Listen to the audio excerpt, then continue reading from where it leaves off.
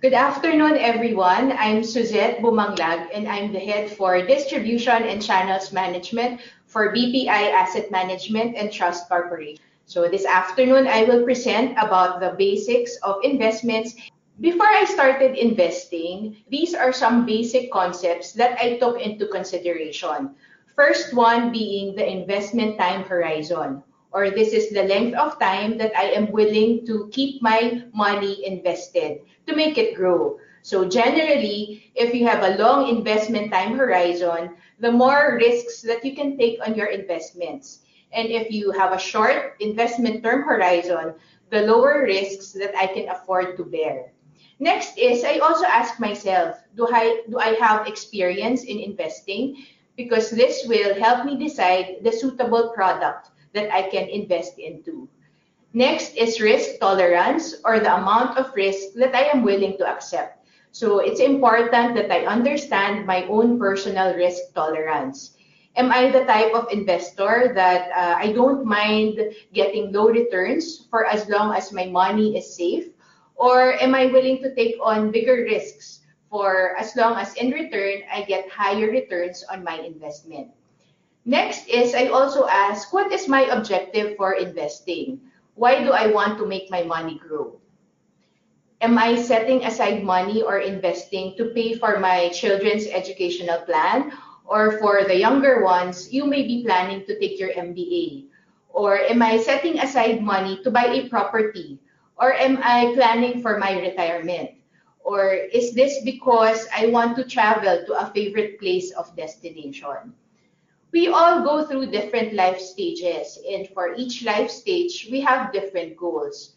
So as a young professional, you start to earn and generally recreation oriented. At this point, you save or invest to buy a gadget or to travel.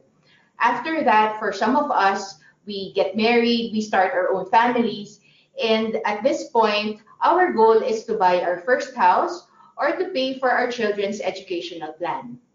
After that, our children grow older, they start college, and our career flourishes and we start earning higher salaries. So at this point, we start thinking about maybe buying a second house or maybe a condominium. And I'm sure at this point, you are also thinking about your health. And as we near retirement, our children grow older, they get married, and we become empty nesters. And we start traveling again. So hopefully at this point, we could have earned and invested enough for us to have a comfortable retirement. But do remember that planning for your retirement starts as early as when you start your career. We all have different personalities, and the environment that we grew up with helps define our personality. Our personality affects how we react to different situations in life, and in the same manner, we all have different investment personalities. And it is important that we understand our own personal investment personality. So let's go through these four types. First, you have the conservative investors. These are highly cautious. They're very sensitive to losses. They don't mind receiving low returns because security of their money is top priority. Next, you also have the moderately conservative. These investors are concerned about the stability of their investments, but they also expect to receive higher returns than what they normally get from their deposit products. Next is you have the moderately aggressive. These type of investors can take in some form of volatilities and they can take in some form of losses in the short term. And finally, you have the aggressive ones. These type of investors can take on risks. They understand that there can be possible losses, but in return, they also expect higher returns on their investment. Okay, so generally, the rule is the higher the risk, the higher the return. This line just shows you that at a certain level of risk, the investor is also expecting to receive a certain rate of return. So if you invest in a money market, this gives you low returns because these are invested in stable and safe securities. And these are for the conservative investors. You also have bonds. These are loans that are given to corporates or governments, And this is, they borrow money by issuing a bond. And this is a promise to pay after a fixed number of years and at a fixed return. Bonds are generally lower in risk compared to equities, and these are for the moderately conservative investors. Equities are ownership in companies. So when the value of the company appreciates, the price of the equities also go up. And if the value of the company depreciates, the price of the stocks also goes down. So generally, the prices of equities go up and down for different reasons. And as a result, equities are riskier type of assets. And these are for the moderately aggressive. And finally, you also have another asset class, which we call your alternative investments. And these type of investments will give you the most risk. Examples of these would be investments in real estate, venture capital, and cryptocurrency. And these are investments for the aggressive investors. Okay, so how do you start investing? For some of you, you might think that investing is complicated and expensive, but there's an easy way. Here in BPI, Asset Management and Trust Corporation, we have what we call the Unit Investment Trust Funds, or UITF. What's a UITF? These are pooled funds where we put together money from various investors. And let's say you have a small investment amount of 10,000 pesos. This becomes part of a bigger fund because it's combined with other investments. And because your money is combined and becomes part of a bigger fund, you stand to earn more than what you could have earned if you invested this individually. This is good for people who are just starting to invest because this is managed by a professional fund manager. And the fund manager will invest your fund into different securities. This in turn will generate a return, and the returns will be given back to the investor in the form of an appreciation in value of the investment fund. Now, speaking of value, how do you appraise the value of the UITF?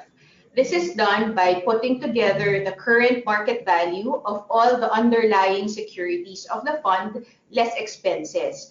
So imagine you have a portfolio of, let's say, 500,000 pesos. A portion of it may be invested in bonds, a portion of it may be invested in equities, a portion of it may be invested, let's say, in a time deposit, and a portion in cash. So we get the sum of the market value of all these underlying securities, less fees like taxes, liabilities, and management fees, and we come up with a net asset value. So to illustrate, if, for example, we have an aggregate market value of 888 million, less the fees of 88 million, the net asset value will be 800 million pesos. So the basis for the subscription and redemption to the fund will be through the net asset value per unit. And this is derived by dividing the net asset value over the total outstanding units. So in our earlier example, if, for example, you have a net asset value of 800 million pesos over the outstanding units of 8 million units, the net asset value per unit will be 100 pesos. So to illustrate further on how you can earn by investing in a UITF, if today you invested 10,000 pesos, how many units can you avail if the net asset value per unit is 500 pesos? The answer is you get 20 units, and you simply divide your investment amount of 10,000 pesos over the net asset value per unit. But if tomorrow, if the net asset value per unit increases to 550 pesos, the new value of your 20 units you bought yesterday will increase to 11,000 pesos. If on the next day, the net asset value per unit decreases to 450 pesos, the new value of your 20 units you bought yesterday will decrease to 9,000 pesos.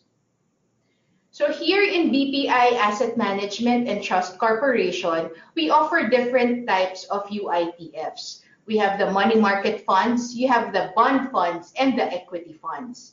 So if you are the type of investor who is just tentatively testing the waters, and you'd want an investment that's invested in stable and safe securities, you can invest in the BPI short-term fund. And just to give you an idea, as of April 30, the one-year annualized performance is at 3.48%. So this is for the conservative type of investors. But if you've become more confident in investing and you want to enhance the returns on your investment, you can also try investing in the BPI Philippine Equity Index Fund. And this one tracks the movement of the Philippine Stock Exchange Index. And this is for the more aggressive investors. Okay, these are some concepts on investing that I learned over time that I'd also want to share with you. First is, do not put all your eggs in one basket. Diversify.